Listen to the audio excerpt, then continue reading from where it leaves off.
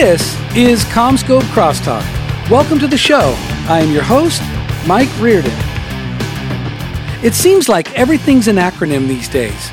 We're losing the art of conversation to shorthand abbreviations. And I'm not convinced we all know what we're saying to each other. I mean, for example, no one seems to know what IDK means. Ask anyone what IDK means. No one knows. In the ICT industry, we talk about IT, OT, IoT, IIot, IOB, AI. It goes on and on. So today we're talking about connecting the DoTs of IoT. Our guest today is Andy Jimenez, Senior Director of Technology at Wesco. Welcome to the podcast, Andy. Yeah, thanks so much for having me, Mike. Oh, it's great to have you here, Andy. I'd like our audience to get to know you a little bit as quickly as possible, and I find that something that resonates with people in getting to know each other is the subject of music, specifically people's taste in music. So with that in mind, what would you say is your favorite song or album, and why? Well, I'm going to date myself, obviously, here, but I'm a child of the 80s, and all right. I have a really strong connection to the music of that era. I think that was one of the greatest eras of music. Again, I'm biased, but I think it was one of the greatest eras of music. But if I were to look at my top playlist in the 80s, I would say 1987 was a watermark year, I think, for music. For me, my two favorite albums were U2, The Joshua Tree. A lot of great songs on that. And the other one was New Order, Substance. It was more of a compilation album, but I don't think there's a bad track on that particular album. So, again, both were released in 1987. But I think I wore out my CD player at the time with how many plays I had on both albums there. But probably top songs from U2, Joshua Tree, With or Without You.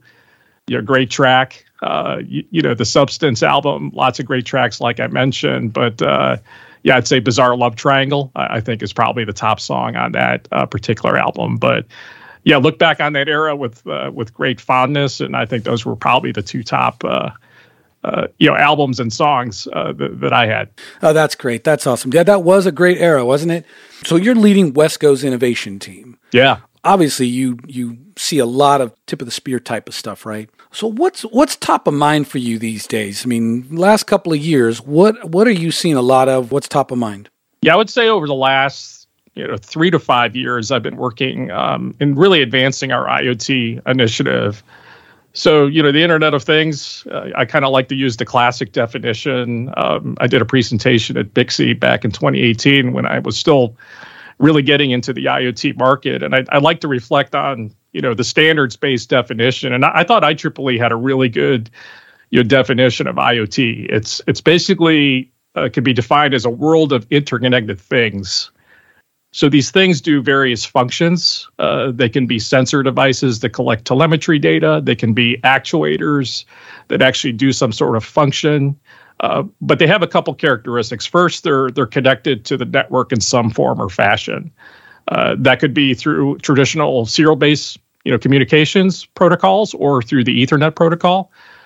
But they tend to have some level of intelligence built into those things, those devices. So they act pretty autonomously across whatever network you deploy them in. But really, the Internet of Things is really that collection of devices operating across an interconnected world. And I think that's kind of the base definition. So I really spent the last 3 to 5 years really trying to understand, at a very simple level, what are those things? What are the different use cases that these things can enable? And how could that make, a customer's application environment better? So I think those are kind of the key characteristics of the development path that I've been on over the last couple of years. And I hear a lot about IoT. That's obviously a big one that we're all hearing about. Oftentimes, I hear it associated with making buildings smarter. So speaking of IoT and smart buildings, as they call it, especially as a concept, what does that mean within the context of delivering an intelligent building design? Yeah, it's a great question. I think from an intelligent building perspective, it's really all about the use cases and outcomes you want to deliver to your facility's operations. And I would say, for the most part, there's a couple use cases that we see the most when speaking with customers. I think first and foremost is energy management. If you look at the power budget, for a building there's a lot of devices that consume a lot of energy, but your HVAC systems, your lighting systems, you'll probably consume 50%. And if you're talking about a data center operation, you've got HVAC, lighting, and then you've got your IT load. So if you can find better ways to manage the energy to operate more efficiently, I think these are use cases that we're seeing. So what are the sensor devices? What are the data types that you need to do to basically control, holistically all these, operational systems to make sure that they're, operating at the highest efficiency? I think that's, first and foremost, probably the top use case that we see. With other application use cases we're seeing is around health and safety. So how do you create a healthier environment, safer environments, and really, provide for a better occupant experience for people that are coming, into the office and using your facilities? So there's a lot of use cases there. I think, for us, I mentioned we had a security business that we stood up about 20, 25 years ago when I first started at Annexer at the time. But, securing your facilities through video surveillance is kind of the main thing, but we also have access control systems as well. But, there's other new technologies that have come to the forefront around, safety and security. So from a, safety perspective, post-COVID, we're seeing a lot of different use cases around things like indoor air quality. I mean, things that I would have never thought of before in a pre-COVID world. I think it's become very important in a post-COVID world that we ensure that our facilities have really good, clean, breathable air. So I think that's one of the health and safety use cases that are really coming to the forefront. So I would say a third use case that we see a lot now. So I mentioned energy management, health and safety. I think the third use case is really around space optimization. So how are facilities being utilized, and are they being utilized at its most efficient way? Like, for instance, our conference rooms, desk orientation, things like that within an office space being used at their maximum utility. So using things like video analytics to do things like people counting, I think is something we're seeing more and more of within commercial facilities. And also around the world, we're seeing various return to office, initiatives. So really understanding as a portfolio manager of buildings or a facilities manager how these facilities are being utilized really helps with these more data-driven decisions. So you're not just kind of putting your thumb in the air and kind of just guessing or estimating how facilities are being used. You actually have tangible data that you can refer to that really shows occupancy and how buildings are being utilized in a given area or a given space. So the space optimization analytics is probably kind of the third use case. But to me, it all starts with the use cases. These IoT projects, smart building projects, tend to get complex, but you have to have a really well-defined use case before you even start. Sometimes I feel like we get caught up in technology for technology's sake alone, rather than the applications and the problems they're solving. Oftentimes when I hear about IoT, I hear about smart buildings, I think of increasing complexity, right? Tell me a little bit about what you're doing or what your team is doing to help overcome some of the complexities, helping your customers achieve success and not get caught up in the complex too much and end up with complete failure in their project. Yeah, you bring up some good points. I think, again, I've been on this IoT journey, since 2018, and we see a lot of projects never get out of the pilot stage. And, I think fundamentally you have to have, again, well-defined use cases. And what I mean by that, it's not just like a broad energy management. Okay, I want to save energy. I have to meet some sort of ESG goal. They have to be very deliberate, prescriptive, and well-defined. So, for instance, energy management, a good, well-defined goal is, okay, I have a baseline of performance in my building. I want to cut energy consumption by 30%. To me, that's a well-defined use case. So once you've defined that, then I think you can architect the right technology to be able to get you to that point. So, what are the right sensors to deploy to ensure that I'm measuring correctly? What are the type of controls that I need to ensure that I'm maximizing, again, the energy efficiency of my system? I think these are things that you really have to really well define before you undertake any project. So to me, well-defined use cases with well-defined outcomes and goals will lead to the right technology choices. I mean, it's easier said than done. So I think what Wesco is really trying to do is take a step back and really navigate the process for our customers. So we have, things like IoT advisory services. So working with, different, customers and different engagements, really, again, trying to architect the best solution possible for what they're trying to do in their facilities and really go through the entire journey. So, looking at the scope and, defining the use cases, the outcomes, the vendor ecosystem, and then the execution. Because it's one thing, I manage our lab downstairs. We have an innovation center here in our Glenview facility on the first floor. And, I think we have a facility here that we can, demo the products, but, how do you do this at scale, I think is the other question. So that's the other thing that our IoT advisory services can help out with. It's one thing to do it on a short-term pilot or kind of more of a smaller scale pilot, but how do you do this, across a 10,000, 100,000 square foot building? And I think that's part of the journey that we can certainly take our customers on. But I think it's important to, again, at the front end, to really plan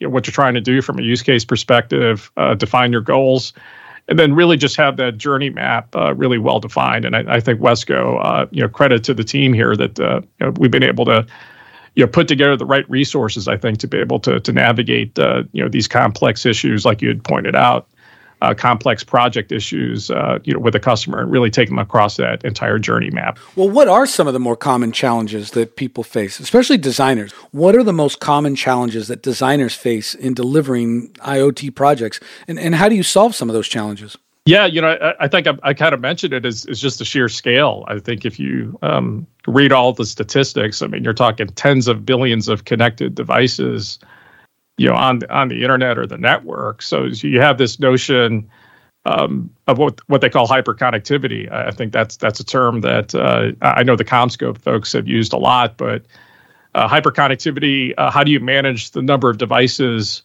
that are connecting to the network is a huge challenge. So once you connect to these devices, what is the correct infrastructure that I need to deploy to ensure that I can connect to those devices appropriately? What are the power requirements for those devices? So, and again, everything is done at a large scale here. So the connectivity issues, are kind of the first thing, but also from a management perspective, how do you manage these devices? So, what kind of overarching system are you using to manage devices, across a large scale network? Is this an on-premise server? Is it a cloud server?